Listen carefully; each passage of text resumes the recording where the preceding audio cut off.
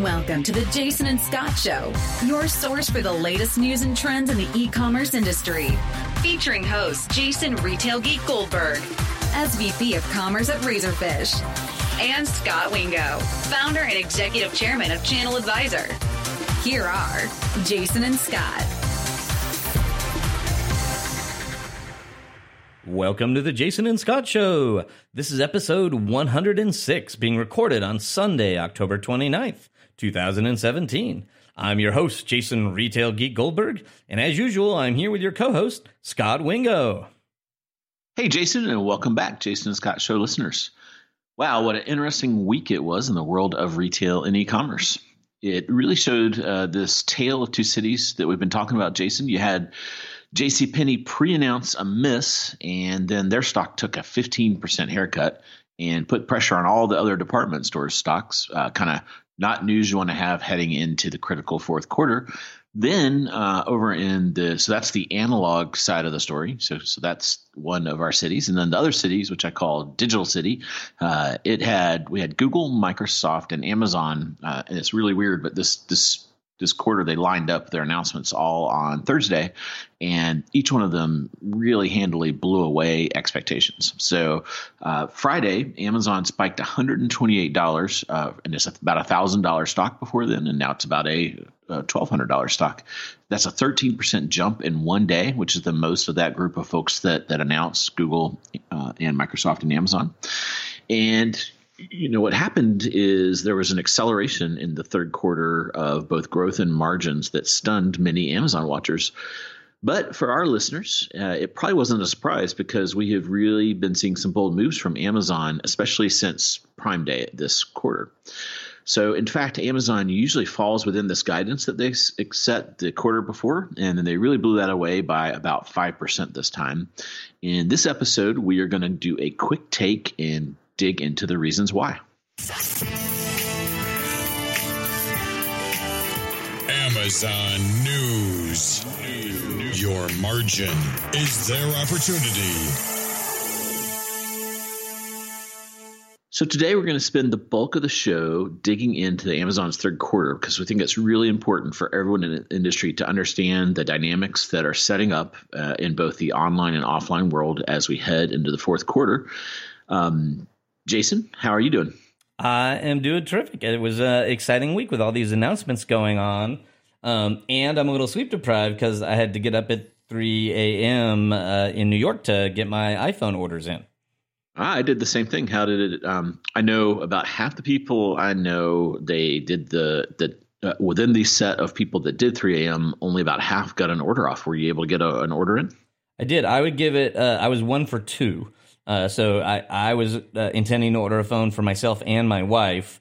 And I should mention, in my wife's case, it's kind of part of her birthday package. So it was somewhat more critical. And my wife and I are both in their annual upgrade program, which, frankly, the main reason we're in that program is because you're supposed to get priority for the new phones. So we had both pre-qualified for the next phone earlier in the week, so we did like half the ordering process. They let you do a week in advance. Got up at 3 o'clock.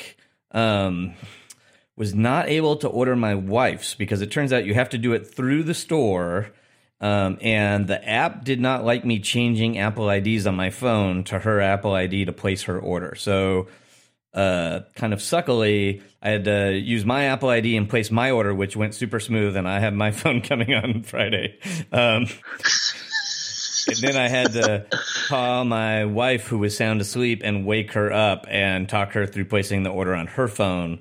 And she was also successful, but she got like a 2 to 3 week delivery window. So now I'm dreading the fact that my phone's going to come on Friday and her birthday phone is like going to come a week or two after that. Yeah, that's interesting. I was able to get I had to order 4, so I've got all of my phones have been waiting for the 10. So I got 2 off on Verizon pretty quickly, and then 2 on Apple, and it'll be interesting. They all say Friday, so we'll see who can live up to those expectations. It's funny, I'm not in that program, and most of the people I know that are in that Apple program had a trouble with the ordering. So, and they all were so excited beforehand because they're like, yeah, they let me put it in my cart, and it's all ready, and I just have to press a button. Yeah. So to you guys credit, got I would say snookered. in past phones, it actually has worked out in our advantage, but I would tend to agree. Right now, it did not feel like it was an expedited deal this time around. And it seems like usually using the store worked better because they would bring up the APIs that the store uses fast, and then the website was second. But it seemed like this time they switched those for some reason. Another weird observation there. Yeah, I tend to be hitting refresh on both. I actually had 2 iOS devices. One logged in as my wife, one logged in as me. And then the web browser, and we ended up using the store app in both cases. Yeah, I think the cloud got you. Yeah. The iCloud is it's tricky. We curse it daily. Well, speaking of Apple, before we jump into Amazon, I saw on the Twitterverse, you did a really cool visit to the new flagship store there in Chicago. Yeah, just last week they opened their new store in Chicago. They've always had a big store on Michigan Avenue, and so they moved the store a few blocks and opened the new Apple Store concept, which they call the Town Square concept. So there have been a few of these. I want to say the first one might have been in Memphis. There definitely is one in San Francisco, and all the new stores that are open are based on this new concept. But this is the first one in the Midwest, and it's supposed to be their Midwest flagship, and it is a very impressive store. The differences between a traditional Apple store and these Town Square stores is, I'm going to call it subtle. This is largely the reimagining of the Apple store under Angela Earnhardt, who used to be the CEO at Burberry. She came over to Apple, and this is largely her concept. And so the big thing is, hey, we're not just a retail store, we're a town square. We're like the center space where people come to meet. There's some controversy about them trying to own that positioning. A lot of city centers don't particularly agree that Apple is the center of their towns. But they've made the stores more organic. So the Genius bars go away, and they literally have green trees in the store, and it's called the Genius Grove. And so you hang out under the trees and meet your genius, who then takes you to a table to help resolve your issue. And what you and I might have called shelves, they now call the avenues. And they have upgraded the displays for some of the Apple products. So like in the old days, they wouldn't have a very elegant display for headphones. Now they have these like beautiful white or wooden mannequin heads, and the headphones are on mannequins. They have wood grain modeled iPhones that the cases are mounted to, so you can see the actual cases mounted on the shape of a phone, stuff like that. The biggest new thing they've done, though, is they have a big seating area in every store that's kind of meant for just ad hoc meetings. And it has some interesting like soft seating. They're like bean bags that are under stools. And they have a giant, beautiful, large format display that's actually 6K resolution, so super high resolution. And they have community events and stuff there. So in this new Apple store, what they did is they moved it from the middle of Michigan Avenue to sort of the end of the shopping strip in Michigan Avenue, right on the river in Chicago. And so the whole front of the store is a glass window facing the river. It's super beautiful. They had concerts going all weekend for the grand opening. And they're, doing graphics on the big screen, and they had a band in front of the screen. And a ton of buzz. There was actually a wait to get in the store most of the weekend as people were coming to check it out.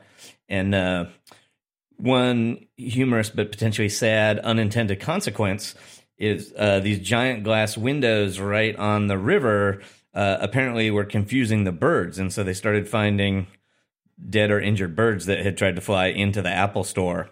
And so now they're apparently making some adjustments to the lighting to try to help the birds figure out that they shouldn't try to fly into the store.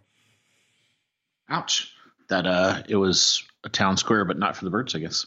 Exactly. The Yeah, so you look at all that stuff, and it's the merchandising is a little better. Again, they do spend a fortune on some premium materials. There's like actual limestone, and there's marble that comes from a single quarry in Italy, and the amazing glass architecture that they do for all these stores.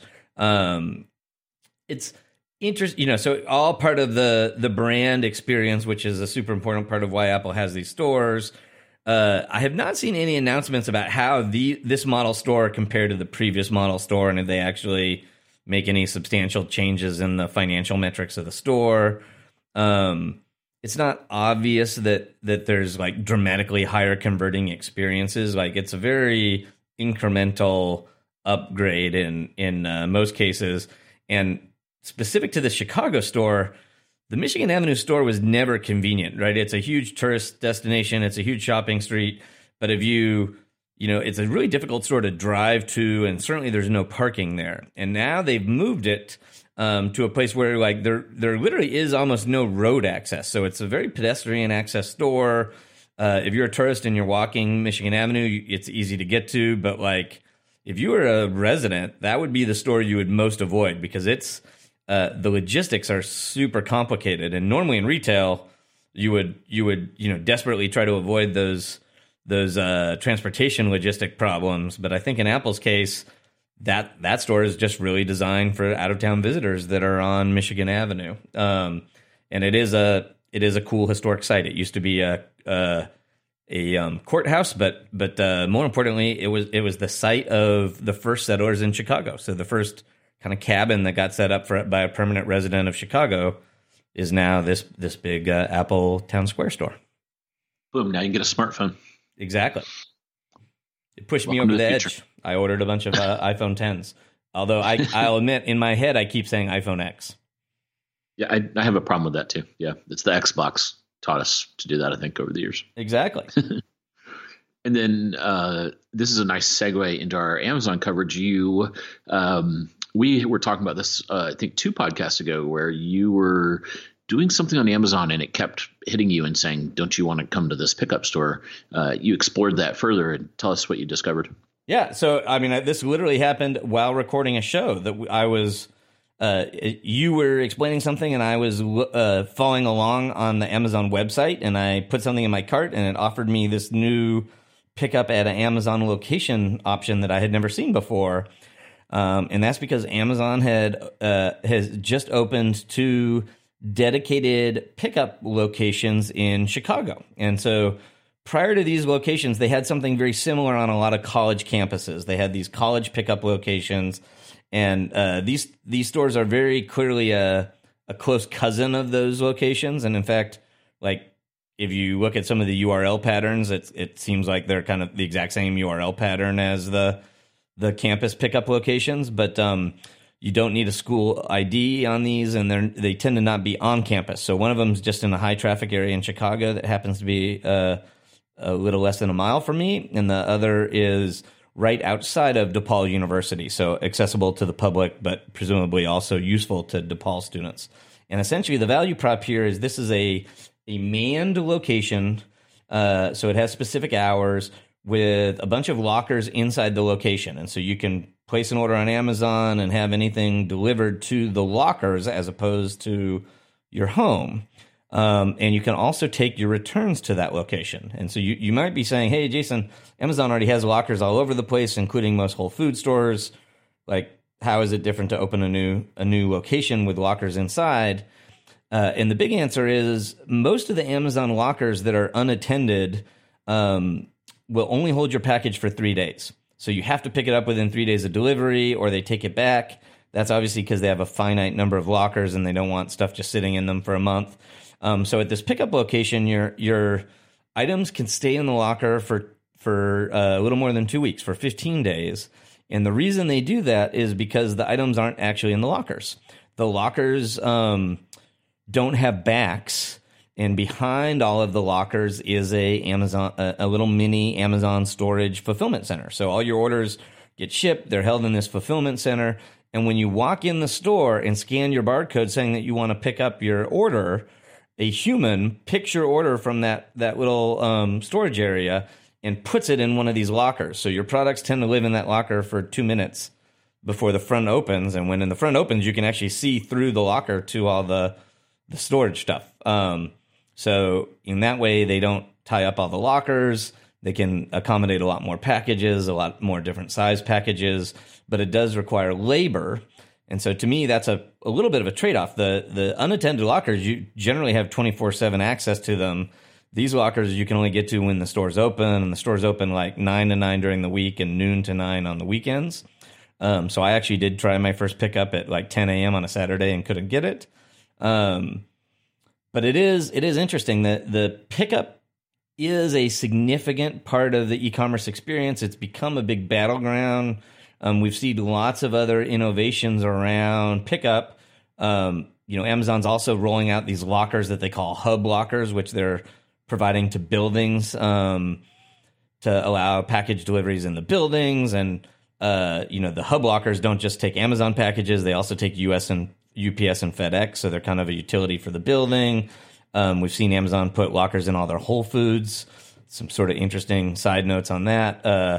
A lot of the Whole Foods are in malls, and a lot of the other stores in malls have contracts with the mall that only certain kind of product can't be sold by other retailers. So they're now, like Target is enforcing those mall contracts to not allow Whole Foods to have lockers that would receive products that are restricted from other sellers in the mall. So that's been kind of a funny little thing we're seeing fight out. And then, of course, this last week we've seen Amazon launch Amazon Key, which is Amazon having access to a smart lock that they provide so that a delivery person can actually come into your home and drop off your package, and you can monitor them over an Amazon Cloud Cam, which is kind of their version of a Amazon Nest Cam. Interestingly, Walmart had announced about a week before that they had a partnership with August Smart Locks, and they were doing sort of a similar program. So we're seeing all these guys make a bunch of new plays and new pickup models to kind of, accommodate all the edge cases for people that don't have convenient pickup at their home or office. And these pickup locations certainly seem like one of those. And then, of course, the pickup locations also provide for very easy returns. So when you have a return, you can bring the product in an open box or in no box. You can log into a terminal in the store, see your order history, say you want to return something, and just throw the box into they'll print you a code right in that store. You throw your return into a poly bag, you put your label on top of the poly bag, drop it in the slot, and generally within 10 minutes they'll have received that return. You'll get a credit right away instead of waiting to mail it back to a fulfillment center. You didn't have to do any shipping or packing or any of those sorts of things. And so the return logistics feels like another area where we're starting to see a big e-commerce battleground. And once again, of course, Walmart announced these mobile express returns, which is sort of a similar experience. You don't need a box. You don't need to wait in line to return anything at a Walmart store. So this seems like the new areas for fighting are pickup and reverse logistics. Yeah, about how big was the Amazon pickup store? It's not a huge store. I'd say it's about 1,500 square feet. I haven't been to both in Chicago yet, so I've only been to the one. There's definitely some a couple motivated employees in there that are trying to spread the word. And I brought home a bunch of Amazon swag that was custom labeled with the address of this location. Do they sell Echoes or anything like that, or it was just lockers and drop off? Yeah, no. So no product merchandising whatsoever. They weren't selling anything. None of the terminals in the store could be used to browse the inventory or purchase anything. So it's purely a post-purchase experience, either pickup or return. Interesting. At least for now. I would say a service they were heavily promoting, and they actually had sidewalk signs and all these things, is in Chicago, we have somewhat of a unique offering that I think Amazon's starting to roll out to more places. But we have same-day delivery that is not Amazon Prime Now. So we're close enough to a number of fulfillment centers that a lot of items in Chicago you can order by noon and have delivered by 9 p.m. And that's actually delivered by a fleet of W-2 Amazon employees. So it's not the Amazon Flex delivery people. It's not UPS. It's guys that work for the fulfillment center and are driving stuff up from Indiana fulfillment center to deliver to customers in Chicago. And so they're kind of leveraging that same day service with these lockers to say same day pickup in the locker, right? So you can, order something before noon, select the locker for delivery, and in theory, pick it up that same day. I actually found that to be a little bit annoying. We're actually like 5 hours from the main fulfillment center that most goods come from Amazon. And so most same day deliveries do end up getting delivered right around 9 o'clock, sometimes 10 o'clock. And the store closes at 9 o'clock. So in my case, I did a test order at 10 a.m., promised for same day delivery, and I got a notification at 10:15 p.m. that I could pick it up same day at the locker. But of course, the locker had been closed for an hour. You found a bug. Yeah. So I growing pains. Yeah. I wonder if they're working on staffing that 24/7. They're just kind of working up to it. You would think, or certainly you could imagine them adjusting those hours as they see demand. And there are newer fulfillment centers that have opened closer to Chicago. So I'm somewhat curious if there's a plan in works to shift some of that same day delivery volume to the closer Wisconsin fulfillment centers. They must love you guys because they're trying so much of this stuff there. So I'm sure they'll figure it out. Yeah, or there's some senior logistics exec that has an apartment here or something. Or you're just such a big Prime user, they're doing it all for you. They're just trying to get early mentions on the Jason and Scott show. That's why they did it. Jeff listens, and he's priming the pump. Exactly. Masters of PR. Cool. Well, thanks for those reports from the field. Always interesting to see what's going on there in the big city of Chi-Town. Yeah. Hey, I know we have a lot to cover, but I did mention the Amazon Key. Would you ever trust Amazon to have access to your front door? I don't think so. I like the ones that give you access to your car. That doesn't really bother me at all. Like people putting stuff in my trunk, but access to the house is just a whole nother thing. Yeah, I think that's been an interesting conversation. Is the trust issue has come up a lot, and in many metrics, Amazon is one of the most trusted companies out there, and yet that still feels a little scary to folks. And it'll be interesting. I actually saw, maybe because just way less people are using it, but I actually saw less blowback when Walmart announced it than I did when Amazon announced it. Yeah. Yeah, I don't know if the Walmart thing was as widely distributed. No, totally potentially may have been part of it. But even that being the case, you got to give Walmart some credit. I feel like it's a moral victory these days when you're launching customer experiences ahead of Amazon. I mean, Amazon may have gotten much more buzz, but they did have to announce a week after Walmart. Yeah. Mark Laurie is, I think he's really good at reading these tea leaves and getting in front of them. I do want to try the Walmart quick return experience because it felt like an oxymoron when I was reading it, because I've never had a quick return. I've never had a quick customer service anything at Walmart. And if anything, it's getting worse. I go to my Walmart and I swear they've cut the number of cash registers down by half. There's this 56 bank of cash registers, and there's 2 people working. I don't know if it's just when I go to Walmart or something, but it's crazy. Interesting. Yeah. I can't speak to that. Obviously these express returns, part of the solution, you do have to get to a person. And so they have an express lane in customer service dedicated just to that. And in my experience, that can be super helpful, but that can also have unintended consequences, right? So my analogy is, if you think of TSA Pre at the airport, so when it first launched and only a few insiders had TSA Pre, you could fly through Pre and it was awesome. Now you go to most airports in the U.S. and it's not uncommon to see the Pre line being much longer than the regular line because everybody is in the know, right? And so, it'll be interesting if that Walmart Express Return is heavily leveraged. Will Walmart scale the lanes to support that, or will it eventually get gummed up? I will tell you, just simple things amuse me, but when they launched the service, they had a bunch of videos showing the experience.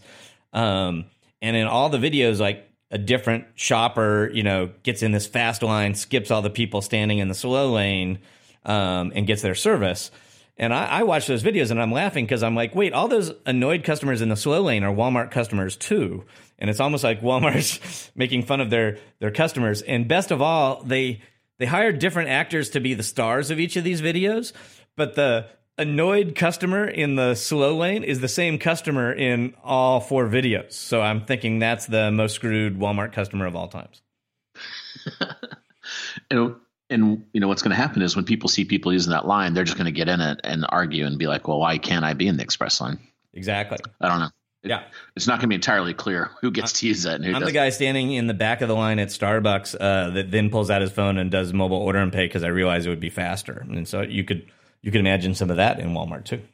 Yeah. Interesting. Cool. Well, we definitely want to save a big chunk of the show for Amazon's third quarter results. And there's so much to cover, we could probably go for 3 hours. So I thought the best way to carve this up would look at some of our favorite platforms, if you will, that Amazon has. And there's 5 areas we want to cover. Core commerce, which includes the marketplace, is the big one. There's some interesting Whole Foods updates, which would be the second one. Little tidbits around the ad platform we want to cover, which is number 3. And then number 4 would be Alexa and conversational commerce, some really interesting topics there. And then 5th is a little bit of a catch-all, just some interesting other nuggets that we kind of got out of the release. So to be able to cover this and not have to go define everything over and over again, we do point you to a couple of our other episodes if you want to. If we say anything in this part of the show that doesn't make any sense to you, then I would recommend going back to episode 24, which was our Amazon deep dive, where we covered a lot of these topics. And then episode 89, we did a deep dive on the Whole Foods acquisition and what we thought was going on there. And then also Prime Day, we're going to talk a little bit about that today, but you can get fuller coverage by going to episode 93. So that at the high level, Amazon's revenues came in at $43.7 billion. That's B billion, which is 34% year-over-year growth. And that beat the top end of Wall Street estimates by 2%. Jason, the way this works is companies come out and whenever they release a quarter, they tell you what they think the next quarter is going to look like. That's called guidance. They usually give a range. Historically, I think like 9 out of 11 times in the last kind of, of those quarters, Amazon has come in within the range. So in Q2, they gave a range for Q3, and historically, there's like almost a 90% chance they'll fall in there. This time, they actually came in way above their own guidance. So Wall Street loves it when this happens. That's called a beat. And then when the company then gives forward guidance for that next quarter, if that exceeds what everyone's thinking, that's called a beat and a raise. So this was a classic beat and raise. It's kind of a, not only was it a beat and raise, but it kind of trounced both numbers, top line, bottom line, forward, current, all that stuff. You and I talk about this a lot. There's a common misperception that Amazon is not profitable. Operating income beat expectations at $347 million. Amazon doesn't really focus on the operating income as a metric. They look at free cash flow, and that performed very well during the quarter as well. So as we drill in, so that's the macro look at it. And as we drill into the core commerce piece, commerce retail grew 28% year-over-year growth. So just to kind of align folks, e-commerce is reported by Comscore. That's my favorite metric, at about 15 to 17% year-over-year growth. So Amazon, the retail part of Amazon is growing twice the rate of e-commerce, which is pretty impressive. What folks on Wall Street loved is in the second quarter, it grew 23%. So you have this kind of 5% quarter on quarter acceleration. So, if we were charting this out, there would be one dot at 23% for Q2 and another dot at 28% for Q3. So a pretty, material acceleration of the business from second quarter to the third quarter. So as you and I talk a lot, that's the revenue for the core commerce piece, and that hides the underlying GMV. So GMV is one of these confusing things. So let me give kind of a little background before I go into some specifics. The way it works is, think about Amazon as two businesses. You have the first party business, which is a typical retail P&L. They get things from manufacturers, mark them up. That's COGS, what they pay the manufacturer, and then sales is what they sell them to the consumer. So a $50 widget is marked up to $100. Revenue is $100. Easy peasy. What complicates things is Amazon has this thing called the marketplace, or what we slang in the industry call the 3P.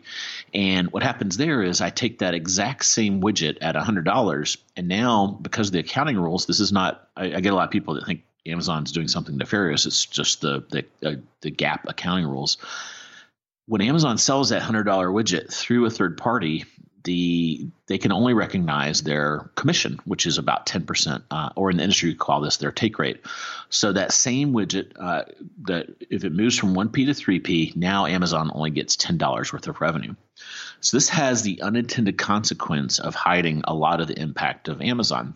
And what we call that transactional value of that third party, that $100, not the $10 commission, which is revenue, we call that gross merchandise value in the world of marketplaces. All of eBay's revenue is derived from transactional GMV. A portion of Amazon's comes from 1P, where GMV equals revenue, and a portion comes from the third-party marketplace, where revenue equals about 10% of GMV because of that take rate. Okay, so with that being said, what frustrates people on this is Amazon doesn't release these numbers. And historically, all Amazon would tell you was the percentage of units that come from third party. Last quarter, for example, that was 51%. That went down to 50% this quarter because you had 1P got all the Whole Foods first party sales in there. So it kind of, for the first time, you saw things kind of go from 3P to 1P from a growth rate, but it's because of that acquisition. So starting in 2012 at Channel Advisor, we came up with estimates on GMV because we wanted to help retailers really understand this and at least put a number out there that we thought was an educated guess. So when we go through the calculus of figuring all that out, what we would end up with, for example, last year, our estimate was about $277 billion, just to kind of put a number out there for a rough estimate. Then at the end of 2016, Amazon changed a lot of their financial disclosures and finally started to release something called 3P seller service revenues. And the trick there, though, is that includes revenue from the marketplace, but it also includes all third-party revenues from fulfillment. And they don't really tell you how to split that up. So there's this really wide range of guesses that come out of there. So Wall Street now kind of takes that number and backs into it. And they come up with an estimate of 200 to 250 billion for that same time period. So my way of doing it ends up at 277. They end up at 200 to 250. So you see these varying numbers. To make it even more complicated, in that metric, Amazon doesn't count books as 1P, they move them to 3P if the publisher counts it that way. So it has this weird dynamic of I would not count that. One of the reasons we're off is they put a lot of the books over in 3P, and I think they should be over in 1P. But anyway, for the purpose of the discussion, let's just think of it as, between 200 or around 250 billion last year, just kind of put a number out there that agrees with both systems of doing this. So that being said, when you look at this, what's interesting is historically first party has grown about 20% and third party has grown twice that pace at 43%. And if you think about that for a second, to me, that's the part that really competes with most retailers. So you have Amazon's overall is growing 34%. If you take out AWS, it's growing at the commerce piece is growing at about 30%, but then when you look at the marketplace, it's growing at 43%. So really kind of interesting and something that retailers need to be aware of. But what ends up happening is it's kind of an iceberg situation. So what we see in Amazon's quarterly numbers is the tip of the iceberg, which is their revenue. And you have to unpack that to get to the third party GMV, add it to the first party GMV to get the total GMV. And I think that's what matters, because when Amazon third party sells a $100 widget, Walmart loses $100. They don't lose $10. And then the same is true for grocery and everything like that. So the total GMV is what really matters, is in how we should be sizing Amazon. So if we now look at the third quarter, by my calculations, of that $43.7 billion in the quarter, about 4.6 was from AWS. So we take that out. So it's clearly not in this bucket. And that gives us, there's some other revenue, but it's really relatively small and doesn't change the calculation. So we essentially have $39 billion that's from the retail part of the business. Of that, 33.5 is the first party, which leaves $5.6 billion for the third party. So when you look at it that way, third party is actually a pretty small percent of revenues, about 20%. But then you have to take the $5.6 billion from third party and multiply it by 10 because of the 10% thing. So now you have $56 billion in GMV from third party, 33 billion-ish from first party. You add those together and you effectively get 89.5 billion in GMV for the third quarter. So, call it, by my calculations, Amazon is effectively at a $90 billion quarterly run rate from GMV, and that represents about a $360 billion average annual run rate. The United States is 60% of Amazon. So if you just want to look at the US, out of that 360 billion, it's about 55 billion for the US, and that gives the US business a 215 billion run rate.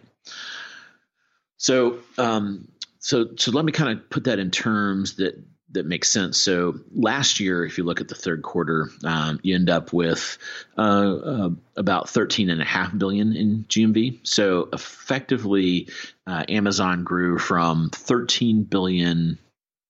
Let me make sure I get this right.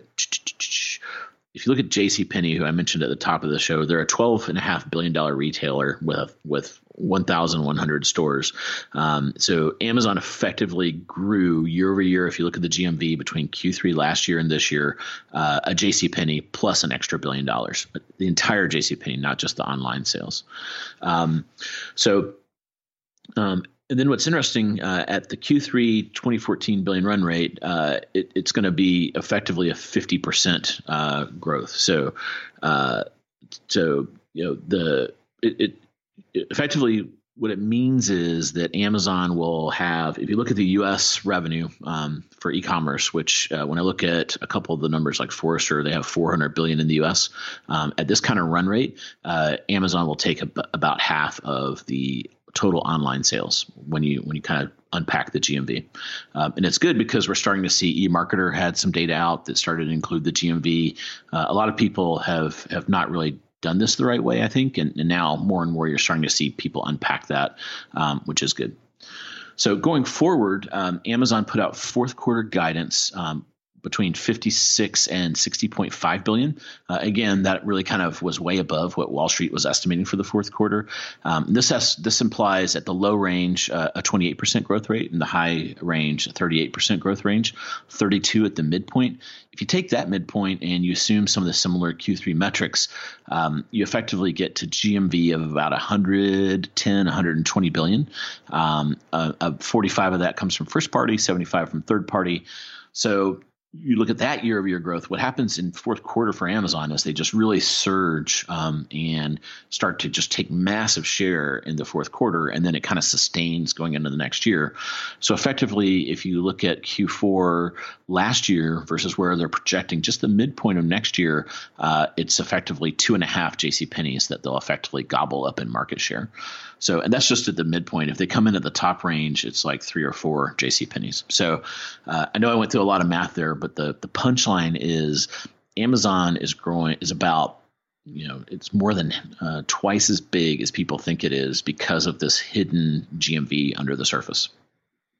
And it's important. Like, I can't overemphasize, half the media that covers Amazon still get this wrong, right? And they still they use Amazon's reported revenue and talk about Amazon size, and it's just fundamentally wrong. Yeah, I wish Amazon would just give a GMV number, but the interesting thing, having watched Amazon for 20 years now, is one of Jeff Bezos's favorite classes was game theory, and in game theory, you never want anyone to really know what you're up to until you absolutely have to tell them. So there's a lot of case studies over the history of Amazon where they don't disclose things, and they always play kind of funny games with math where they'll say, so for example, we don't know how many Prime subscribers there are. They don't disclose the GMV. They actually go backwards a lot of times. So the SEC made them disclose some new things, but they got rid of some of my favorite ones. They used to break down the difference between media and electronics and general merchandise, so we had an idea for how those two categories are going. As they switched some of these new metrics, they got rid of those. So it's always this game of kind of a lot of people think it's nefarious, but what Amazon's doing is, in my experience, when they think they have a strategic advantage, then they try not to tell people what's going on in that part of the business because they want to protect the secret of that strategic advantage. And I would definitely put this marketplace as one of the top ones that they very purposely do not disclose what's going on here because they don't want people to know how big this is. Yep. And is it you sort of implied it, but it maybe is worth also stating while it's possible to be profitable or not profitable on 1P sales, it's almost impossible to not be profitable on 3P sales. Yeah, the best proxy is Alibaba and eBay, which are pure kind of marketplaces. And those companies have 85 to 90% gross margins and then 30, 40% kind of net margins. So, a very profitable business. I've posited that the marketplace has been kind of the cash cow that's really fueled. It really started in 2006, all the way for the last 12 years. That's what's fueled all the build out in Prime, fulfillment centers, all that, because it's this hugely profitable kind of a line that Amazon has stumbled on. Yep. And to your point, because they don't have to break it out, they don't show the profit just from the marketplace. And so you get a lot of this narrative where they have to show the profits from AWS, and they're fabulous. And so you get a lot of people talking about, well, AWS is the profitable component that carries Amazon. And in reality, this marketplace is almost certainly a much bigger, more or equivalently profitable business that just they don't have to disclose as overtly. Yeah, one of the folks that really gets this is Mark Lowry. So he, the whole reason they started Jet was effectively to go after this cash cow, and then obviously Walmart has bought into that, and I have to imagine he spends a lot of time internally kind of helping educate folks there that this is going on. Because if you're a traditional retailer, in my experience, they're even more kind of not blind, but they have a harder time getting their head around it because there's no offline analogy. You can't point to something and say, well, look over there. That's how that works. Because it's such a weird anomaly of the online business Amazon's built. Yep. You mentioned Prime members. Anything else we should cover on the marketplace before we jump to Prime? Just a quick one. International really accelerated. So it grew. North America grew 35%. International grew 29%. International has been a little sluggish. Now, this always sways a couple points due to the impact of currency exchanges. So everything I say takes that out. But I think last quarter it grew 26%. So a nice kind of quarter on quarter, 26 to 29%. And the management team specifically called out international AWS and Prime/Prime Day as the key reasons that they beat their expectations. So I'll kick it over to you for some Prime coverage. Yep, and that you did trigger, I guess, one last piece of editorial on the growth of the marketplace. So you add up that whole general merchandise value, and I think you said that the implied growth is somewhere between 28 and 38%. So let's call it 32% growth.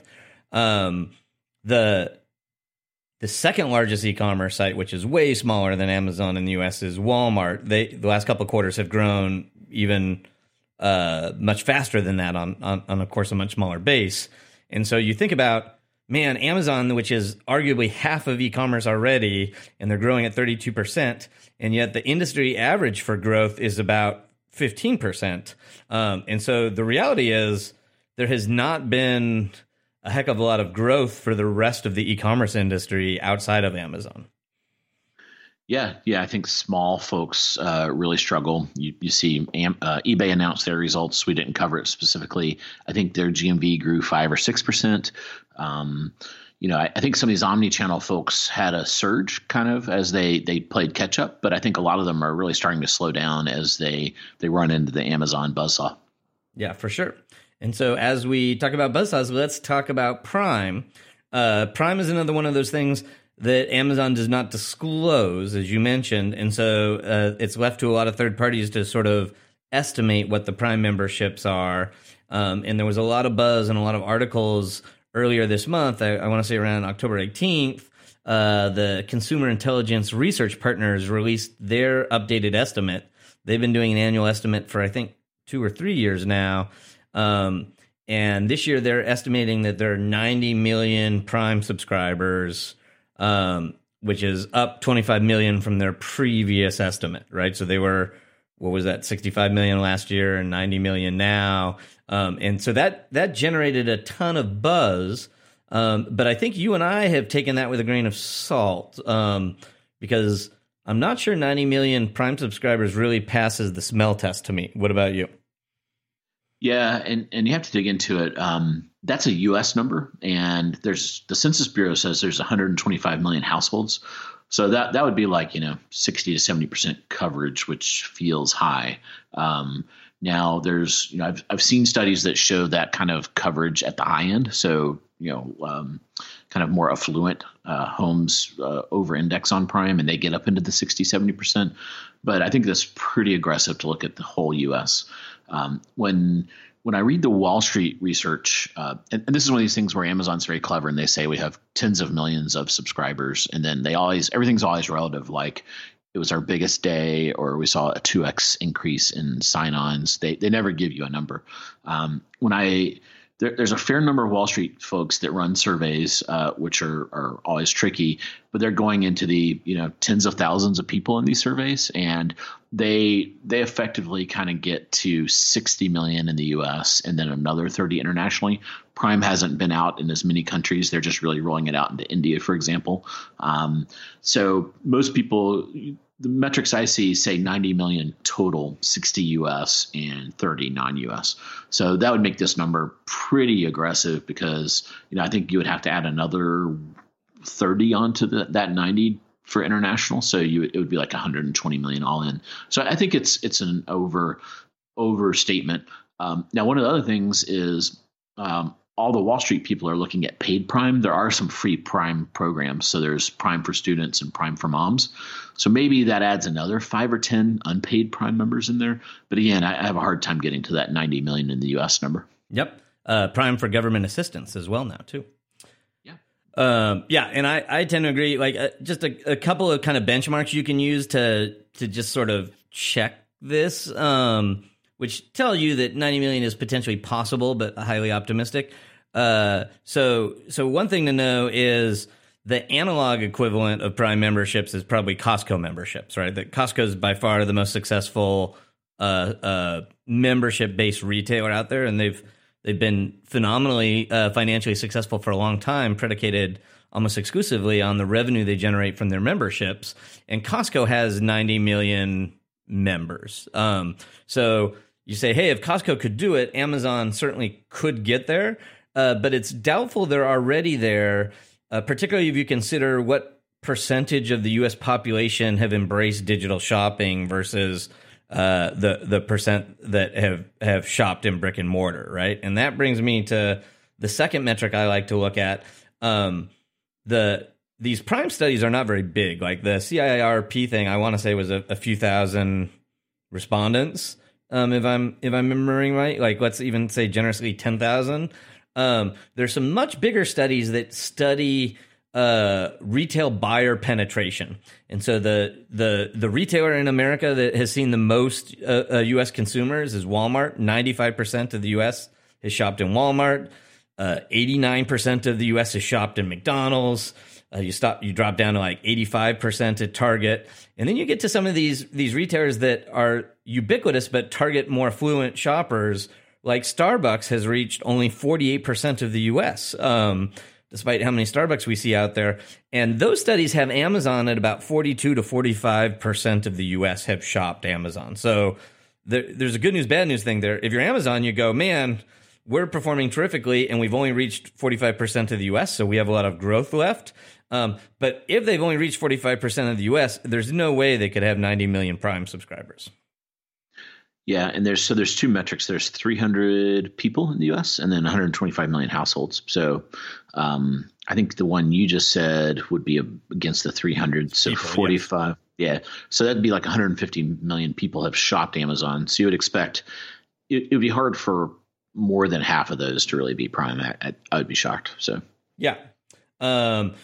Nevertheless, it was interesting in the Q&A after the announcement. The CFO had to answer a number of questions, and one of the core questions is, hey, how come you guys exceeded guidance? Like, what went better than expected?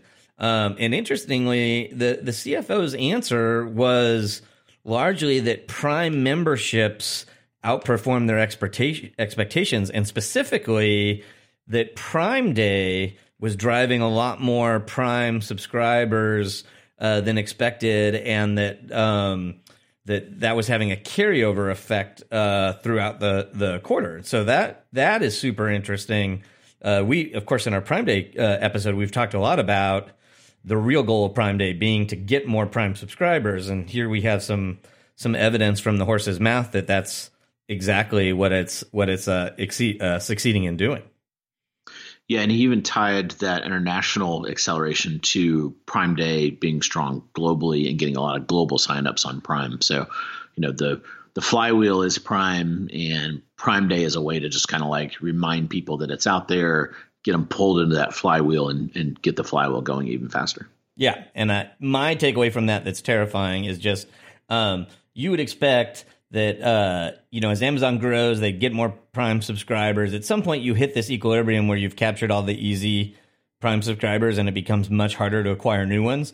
And here's the CFO saying, hey, we've had pretty consistent Prime growth, and now we're seeing it accelerate and beat our expectations. That tells you that there's a lot of gas still left in this growth tank. Yeah, the other clue in the financials around this, and again, it's a little squishy, but there's a line item called subscriber revenue. And this is another way Wall Street kind of takes that, and the inside subscriber revenue, you have the revenue that comes from Prime, which comes in many flavors now. You have people prepaying annually at like $99, and you have monthlies go through here. But then they have a number of other subscriber programs. So you have Amazon Prime Music, you have the book program. I think Audible kind of falls into here, some parts of Audible. So it's a little hard to pick apart. But what they said is that subscription revenue grew 59% year over year. And that was an acceleration. It was, I think, 53% in the last quarter. So again, that kind of correlates to what's going on there. And then they talked also about it was interesting. They kind of tied it to Echo. So they said, let's see, within subscription services, music especially is working really well with Echo. We're seeing a lot of growth in that area as we increase the number of Echoes. So you and I are both examples of this, where you have to pay a little bit of an upcharge. You get Prime Music for free or with your Prime subscription, but to access it through your Echo, you have to pay. I think is it $5 extra a month? This is one of those things you just kind of forget. There's a couple programs. You can pay $5 a month to get it on a single Echo, and they call this Prime Music Unlimited. So it's a bigger category library, and you can have it available on a single Echo for $5 a month, or they have a family plan, which makes it available to on the mobile phones of 5 of your family members and to all the Echoes you own in one household for $9 a month. So I suspect you and I are paying $9 a month. I suspect that's true. Yes. I remember I started with the first one, and then like everyone wanted to listen to different music, and it would specifically tell us you can't do that, and then that was annoying, so we upgraded. Yeah, and it was very effective. In the last quarter, they also added a feature to the Echo that enables multi-room music for the first time. So now you can beam that same song to a bunch of different Echoes at the same time, or different music in each room. It's become pretty cool in terms of a music playing device. Yeah, very Sonos-y in that capability to shoot music to wherever you want it to go, but at a fraction of the cost. Absolutely. And I'm sure it was not material in these reportings, but there's actually one new source of what I assume is going to go into the subscription revenue. For the first time, they have added a in-app purchase option for one of the Echo skills. So you now can pay a premium if you're using the Jeopardy skills to get access to more Jeopardy games. So I'm not a big Jeopardy player on Echo. Apparently that's a big thing that I've totally missed. But I guess by default on the free app, you can play 6 rounds of Jeopardy a day, and you can only play that day's Jeopardy. So now they've launched a service where you can pay extra to get access to as many games of Jeopardy as you want every day.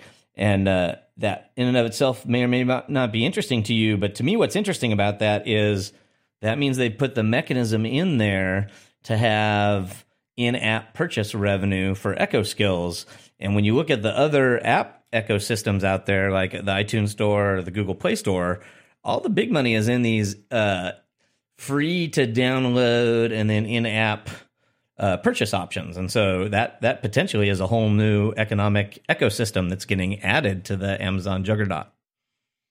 Yeah, it's interesting. There's a big tie-in when you're watching Jeopardy, and I always fast forward through the commercials. It makes you stop because it looks like you're back on Jeopardy, but then it's a 30-second Amazon Echo Jeopardy tie-in commercial. And then I'm a big fan of Mr. Robot, and they're doing a really big thing there where you can Mr. Robot's about this devastating thing that happens on 5/9. So you can say, Alexa, what's the 5/9 news? And it kind of like gives you news from this dystopian future. So I don't know if there's any in-app purchase there, but they're doing some really clever tie-ins with TV and then NFL and all that stuff's all tied together with the streaming part of what they do. It's really getting to be pretty interested and integrated with what they're doing there. And in the coincidence department, this week is actually the 7th year anniversary of Watson winning that Jeopardy tournament. And it's funny to think back then they had to rent the building next to the Jeopardy studio because the IBM Watson computer that played in that tournament was the size of a house. And now, of course, there's a similar amount of processing power in the new Google Home Mini.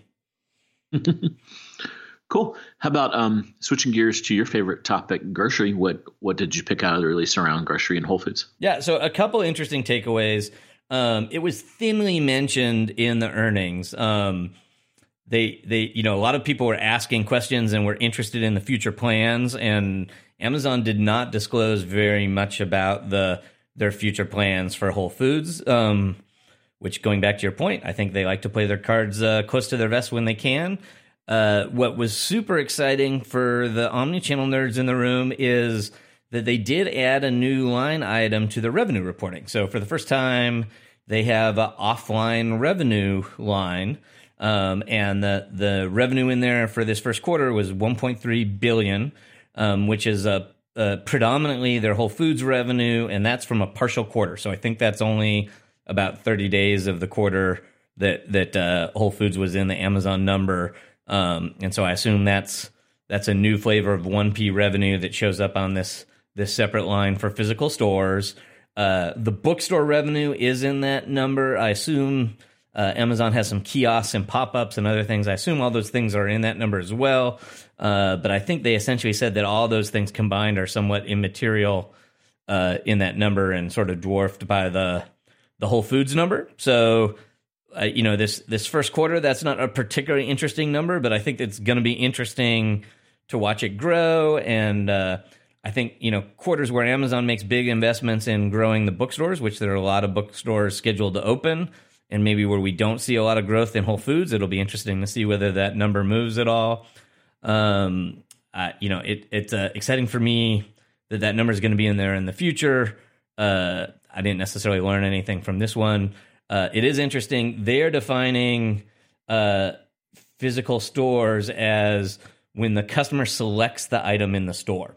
So if you purchase something, pick something out online, and you schedule it for delivery to a Whole Foods locker, for example, or to one of those pickup locations that I talked about earlier, that would still be considered an online purchase. And that's somewhat interesting because there is some variation in different retailers' omni-channel reporting what orders they consider an in-store purchase versus an online purchase. So Amazon has clearly said, for us, it depends on where you select the item, not where it's fulfilled. Cool. Now you mentioned it's interesting. They always called their revenue net sales, and now they call it online sales. So for the e-commerce people, that's kind of exciting. So now they have online sales and physical sales. So pretty interesting. Absolutely. One of the Wall Street analysts kind of said, well, what else can you tell us now that you've had Whole Foods under your belt for a whole 30 days about the future? The CFO, again, plays it pretty close to the vest, said nothing to announce, but I think over time you'll see more cooperation and working together between Fresh, Prime Now, and Whole Foods. And we've certainly seen that with the private label, and it'll be interesting to see if they leverage, for example, we've speculated that Prime Now ability to do same day delivery would be really nice. Even though Whole Foods is partnered with Instacart, it doesn't make sense for Amazon to fuel a competitor there effectively and use the Prime Now network, which is called Flex, to do same day delivery. So that was my read on that one. I may be reading too much into it, but interesting to see what they're going to do now they've had this integrated for 30 days. For sure. Another one that just a quick one. I know we're up against time. The Amazon doesn't break out the ad business, and we have talked a lot on the show about when we talk to brands, especially manufacturers, they're moving dollars from Google advertising over to Amazon, and the CFO did give a little hint there. So this lives inside of the quote unquote other line. Amazon has specifically historically said advertising is the largest component of that. There's a lot of dogs and cats in there. I think there's some of the Audible stuff that's not a subscription ends up in there. And, when you actually look, Amazon owns like 80 different businesses, and a bunch of them kind of live inside of here. If it doesn't if the revenue doesn't kind of fall into the previous categories.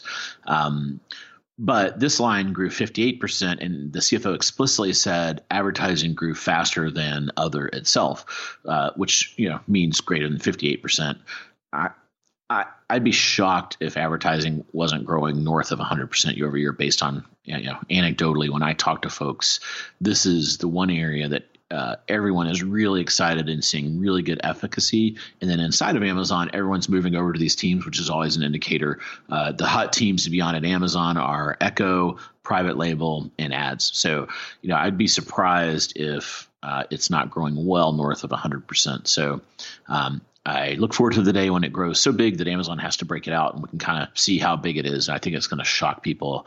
I think this is going to be this kind of, next multi-billion-dollar business. And this could be really, really, really, really bad for definitely Google, maybe even Facebook, as Facebook gets to be a certain size.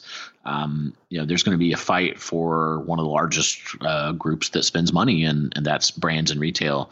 And it's going to be interesting to see who wins this advertising dollar battle. Yeah, I will say I have a feeling in the short run it's going to be a mixed bag, because the estimates I've seen are kind of already in that 1 billion to 2 billion size business, and I'm sure you're right that Google and Facebook hate seeing a third player have a meaningful presence there. But in some small way, like again, let's be generous and call it 2 billion. That's still pretty small compared to Google's 90 billion. So for now, it's not a hugely material competitor. And I have a feeling with some of the antitrust conversations that are likely to come up in the next couple of years at Google and Facebook, don't be surprised if the people making the strongest case for how big Amazon are Google and Facebook, as they try to demonstrate that they aren't monopolies. Absolutely, yeah.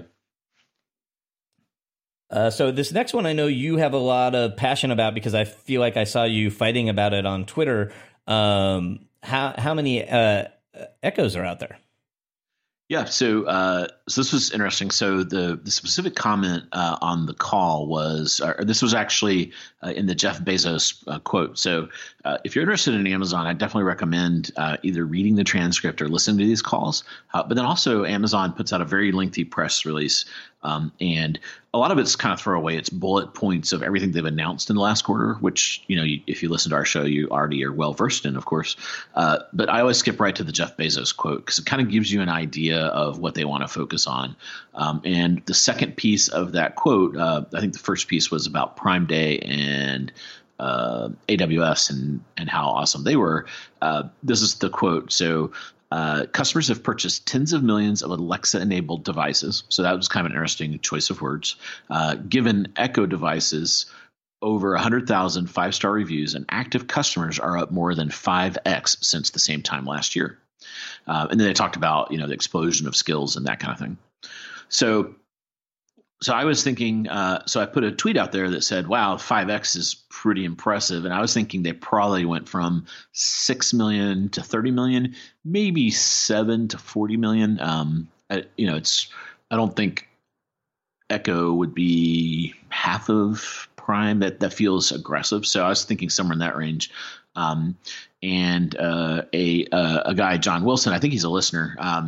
He kind of said, well, he said, I think it was actually smaller. I think I read it was 20 million. I was like, that's really weird because they didn't disclose that. And what happened is someone took this, they kind of fell into Amazon's trap. They took this tens of millions, and their logic was, well, they wouldn't say tens of millions unless it was at the very bottom of that range. So let's say, effectively 20. So they kind of came out with the number 20 because that's kind of how they read that math. And then they said, well, it must have been 4 million to 20 million. So I just kind of thought it was interesting that, someone, and his point was, wow, Alexa has a lot of hype and not a lot of reality if it's just barely getting to 20 million users. So I think it's kind of funny that, when people fall into these Amazon traps that they've set, I read these things and I kind of think, when they say tens of millions, it's actually probably towards the higher end of that. They're definitely. So first thing I think is, something big is here and they're hiding something.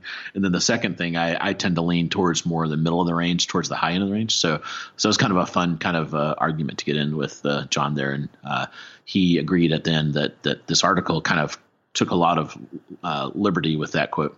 Yeah, it's tricky. You got to get into the Amazon mindset and not the traditional mindset that a lot of folks are used to. One slight tangent. I totally apologize because I know we're going to be way over time for this episode. But you mentioned the highlight section of the press release. My favorite anecdote is they have this long list of highlights. One of the highlight bullets is completed the $13 billion acquisition of Whole Foods. And another one of the highlight bullets is that they successfully had Bring Your Daughter to Work Day. Yeah, it's really a potpourri of what happened in the last quarter. Exactly. So pretty broad range of accomplishments is all. Yep. Yeah, they don't really order them in any way. It must be chronological order or something. I've never understood how they're ordered in there. It's kind of random. Yeah. But I'm guessing that Bring Your Daughter to Work Day has to be a lot more daughters because there was some interesting information about how the headcount has grown in Amazon.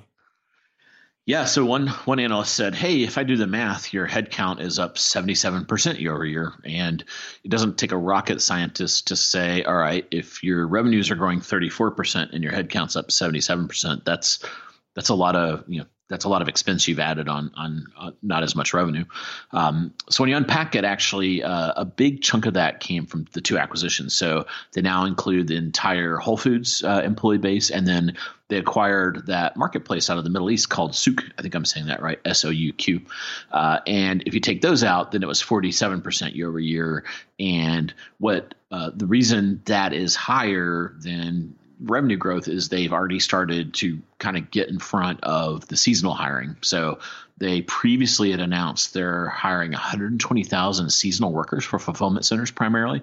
So they kind of intimated that they've made a fair amount of progress on that. But it's pretty crazy. So as someone who the biggest company I've built has about 700 people in it, and that's a lot of people to kind of understand and manage and keep your head around what everyone's doing.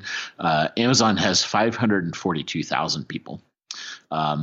So I was kind of blown away by that. That's like over 500,000 people working for Amazon. But so then I kind of checked in to see, well, how many does Walmart have?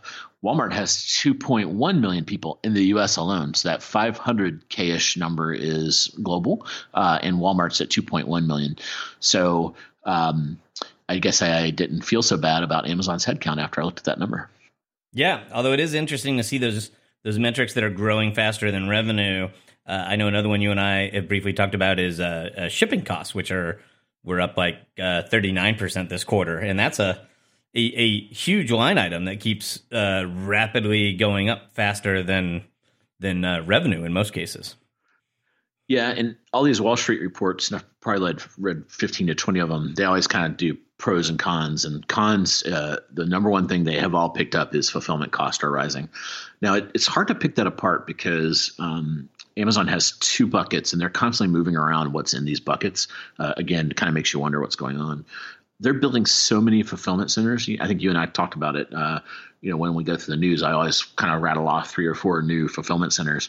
They're essentially building out 30% growth in square footage of fulfillment centers. And to do that, a lot of that's front end loaded, and they have to, the accounting rules make them take some of it up front and some of it spread out. So some of that does get distorted by the accounting rules around building more things. But at the end of the day, they're just shipping a massive amount of free product, and that's getting more and more expensive. So I do think they have, that's another reason I kind of continue to think they'll continue to chip away at that by doing direct delivery. I think a lot of that goes into the pockets of UPS. I think they're like 3/4 UPS, a quarter other, which is FedEx and USPS. I think they chip away at that over time pretty aggressively.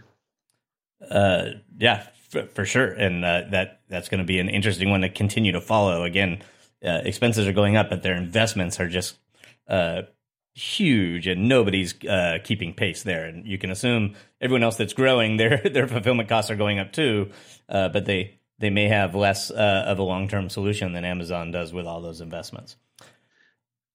Two quickies, and then turn it over to you for the last kind of piece we wanted to hit on. So a quick one, cloud services, which is called AWS. So first of all, both Google and Microsoft are doing really well on cloud. It's turned into a 3-horse race. I don't hear IBM come up a lot in cloud computing. So I think they're getting kind of left in the dust. You may have a different opinion of that. Curious to hear it. But Amazon Web Services grew 41% year over year and is now an $18 billion business. The margins on this are a lot like those marketplace type margins I was talking about. It's pure, very high gross margins, very high net margins. And what's impressive is this is kind of one of these subscription kind of businesses. So the annual run rate kind of scales up and doesn't have seasonality like we do in a retail business. Last quarter, it was a $16 billion a year annual run rate. Now this quarter, it grew so much it's an $18 billion annual run rate. So this is wildly successful, and part of the margin beat was thanks to AWS. Another kind of update, a couple things we've talked about on the show. Number one is Jeff Bezos being the richest man. And as I've mentioned before, that kind of hits this point. He crosses gates at $1,000. So whenever Amazon goes above that, it happens. So it has surged now up to kind of this 1,100. And aside from some unforeseen thing happening, I think it'll stay above there for a while, and therefore he is the richest person again. So that congrats, Jeff, on that. Hopefully you can buy more rockets and stuff like that. The other thing is really there's this interesting kind of race to the first $1 trillion market cap company. So after the announcement, here's kind of the current order as of the recording of this show. I'll do it in reverse order, David Letterman style. Number 5, we have Facebook at a $516 billion market cap, so a little over halfway there to $1 trillion. Number 4, we have Amazon, which was the last and is now leapt in front of Facebook at $530 billion. Next, you have Microsoft at $646 billion, the third largest market cap company. And then number 2, you have Google, which is now called Alphabet, at $715 billion. And then number 1, drumroll, Apple at $842 billion.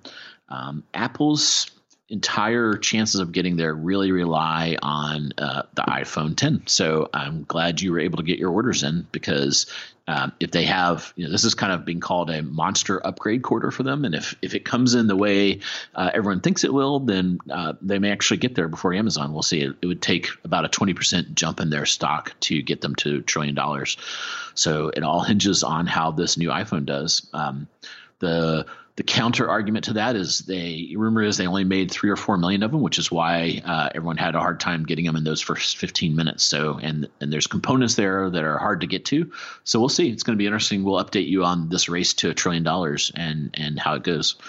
And then I think the last thing we wanted to cover wasn't really tied to the third quarter. It came out right before then. And it was some shocking news around something new that Amazon's doing. Yeah, a reporter uncovered that Amazon had been issued a mail order prescription license in at least 12 states. And so that's some pretty strong evidence that Amazon is getting into the prescription pharmaceutical business. And quick side note, prescription pharmaceuticals includes both drugs, but also there's a lot of prescription medical equipment that potentially is in that market as well. And so as we've seen in a bunch of other industries lately, where when you get that first indication that Amazon's entering the category, we saw all the traditional player stocks take a quick dump. So they were down like 4 to 6% for Walmart, Rite Aid, CVS. And serendipitously, we saw CVS announce this potential acquisition of Aetna. And we thought we'd talk about like Whole Foods is a big acquisition. This Aetna acquisition would be something on the order of magnitude of $60 billion. But there's something very interesting about so in the same week, seeing Amazon become a potential pharmacy, and that same week seeing CVS try to get out of the pharmacy business and become an insurance company. That could go down as one of the smarter moves of the decade. We'll have to see. But that I really think this retail drug industry is at a huge inflection point and potentially in great jeopardy, because all these stores are stores that primarily sell merchandise out of convenience. They sell them at generally the highest price points. And the way they're able to do that is 60% of the traffic in all their stores are coming in to pick up that prescription in the back of the store. And while they're in there, they serendipitously discover other items and buy them for convenience or whatever else. So if Amazon or anyone else is able to take a meaningful chunk out of that walk-in prescription business via digital ordering and home delivery of prescriptions, it's very hard to imagine how any of those drugstores continue to operate, or at least operate looking anything like the way they look today. And I would just add, Amazon's the scariest competitor you could possibly have in your space, but there already are a bunch of digital startups in these other states that maybe only have a license in one state. But I think of a company like Capsule in New York, which is doing a terrific job of disrupting the experience for prescription drugs in New York. And you go, man, if Amazon can scale that out to all states, I'm not sure what that looks like for the future of your corner drugstore. Yeah, and another news story in that vein, Walgreens and Rite Aid are merging, and as part of that, they identified 600 stores that are going to close. I think all those are going to be Rite Aids, and there's 2,000 Rite Aids, so that's like, let me do the math there, 623, 30% of the stores are going to close. So already going to see a lot of stores closing as these guys kind of consolidate and get ready for the oncoming Amazon onslaught. So we'll see. Do you know, are we over drugstored? I know you talk a lot about being over retailed. Are we over drugstored to the same degree? So that's a great question. I have not seen any stats on the drugstore density per capita relative to other geographies. So I don't know. I'm going to go do a search right after this show and see if there's any data sets out there. But it is, to the extent that the drugstores overlap outside of prescriptions, they overlap a lot of other store types, right? Like you can get your toothpaste at a drugstore or a grocery store or a superstore. They certainly fall into that, that big bucket of being overstored. And, in the same way you could think about when a bunch of the sporting goods specialty retailers in the U.S. closed, that had a particularly profound effect on vendors like Under Armour that didn't have a lot of direct-to-consumer distribution. There's a ton of products that are primarily distributed through these drugstores. And to your point, if a bunch of those stores close because of consolidation or because of consolidation and Amazon competition or any of these things, there's a ton of product providers that are suddenly going to be left without the level of distribution that they're used to, and that's going to dramatically affect their financial fortunes as well. Yeah, so another industry potentially being disrupted by Amazon. We'll have to see how it plays out. For sure. Cool. Well, thanks for joining us for this quick take on Amazon's third quarter results. If we were going to summarize it, I would say this is what Wall Street would call a clean beat and raise. So this really sets up Amazon for a huge fourth quarter. I mentioned the updated guidance there that has a 32% growth rate at the midpoint. This is coming after Amazon blew away the previous guidance, so you could even see getting north of 36% if they repeat that. Amazon cited the growth in Prime subscribers due to Prime Day, international acceleration, and then some of the growth in other areas like ads and Amazon Web Services. And then they really highlighted what's going on with Echo/Alexa and the whole conversational commerce. So these are some of our favorite topics, and we will continue to keep you updated on them at the Jason Scott Show. Absolutely. And because Amazon blew away their guidance so much, we felt empowered to blow away our hour budget as well. So apologize for the slightly extended edition of the show, but we think it's all super interesting and hopefully potentially useful to you in your day job. So if you'd like to continue the conversation, we'd love for you to join us on Facebook. And of course, As always, if you enjoyed today's show, we really appreciate you jumping on the iTunes and giving us that 5-star review. If you didn't love today's show, we certainly encourage you to send a private email to Scott. With that, we want to thank everyone very much for listening. Thanks, everyone. Until next time, happy commercing. You've been listening to The Jason and Scott Show. For all the latest news and trends on e-commerce and shopper marketing, subscribe to us in iTunes or visit www.jasonandscott.com.